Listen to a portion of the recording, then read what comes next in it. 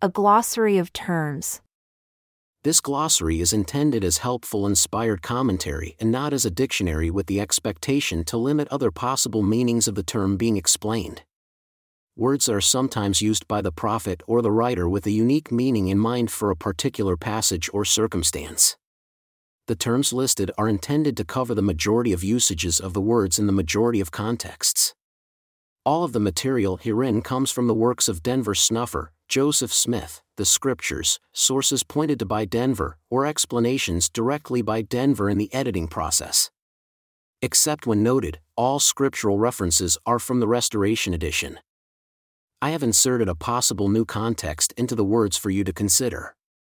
I would remind you, however, that Scripture is not something for private interpretation, but can only be unlocked through the Holy Ghost. 2 Peter 1, paragraph 5. See also, Joseph Smith History Part 14, paragraph 4. The meaning belongs to and is controlled by God. Please keep everything in mind together. Do not think one isolated statement or paragraph explains everything. Further, do not think everything has yet been revealed that needs to be revealed.